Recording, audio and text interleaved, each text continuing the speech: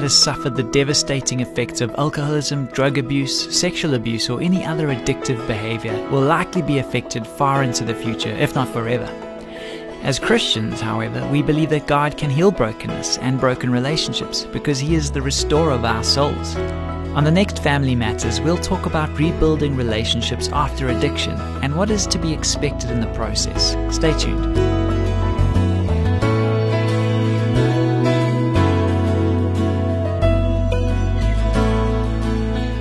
Hi, I'm Graham Schnell for Family Matters, where we offer practical advice from Focus on the Family. We received a heartfelt question from a father wanting to re-establish relationship with his family. As a new Christian who is in the process of kicking a lifelong drinking habit, how can I restore my relationship with my children? A number of years ago, my struggles with alcoholism finally destroyed my marriage and family. I really regret the mess I've made, but I've recently found the Lord and am currently in recovery. Now I'd like to reconnect with my kids, but they don't want anything to do with me. It's wonderful to hear that you've given your heart to Christ and put your life on a new path. We want to encourage you to keep moving in that direction, strengthening your walk with God through prayer, serious study of the Scriptures, and regular involvement with a solid Bible-believing church. As for your relationship with your children, it's vital that you proceed with caution and resist the temptation to entertain unrealistic expectations.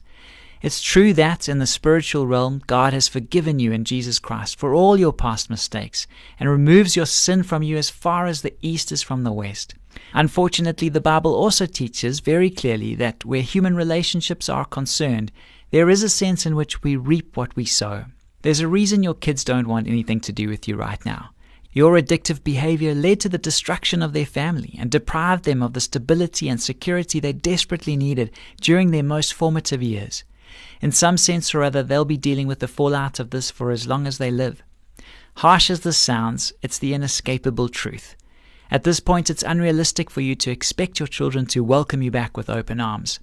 Your interest in re-establishing a relationship with them is understandable and worth pursuing, but you're going to have to earn the right to make that dream come true. This will require prayer, patience, humility, and time, probably a great deal of time. Before doing anything else, it might be helpful to ask yourself some tough questions. What exactly is behind your desire to reconnect with your kids? Do you really have their best interests at heart? Or are you simply trying to get rid of your own feelings of guilt? Scripture says that there is a vast difference between selfish guilt or worldly sorrow, which only produces death, and the godly sorrow that inspires genuine repentance and leads to salvation. In other words, genuine remorse for harming another person and breaking a relationship. If you sincerely want what's best for your children, you should give them the time and space they need in order to reconnect with you. Let them move towards you at their pace, which may be cautious and slow. Don't expect to start with personal visits or phone conversations. It's usually much better to express your remorse and ask their forgiveness through letters and email. Let them know that you understand how much pain and anger they must feel, and that you will respect their wishes regarding reconciliation. If and when they decide that they are ready to meet with you, you'd be wise to arrange this with the help of an experienced family therapist. Please call Focus on the Family's counseling department to speak to someone who can refer you to a licensed professional in your area. That number to call is 031 716 3300. Our prayer is that you will patiently pursue your family with an open heart, relying on God's strength in the coming years. This program was produced by Focus on the Family. I'm Graham Schnell, inviting you to join us again for the next edition of Family Matters.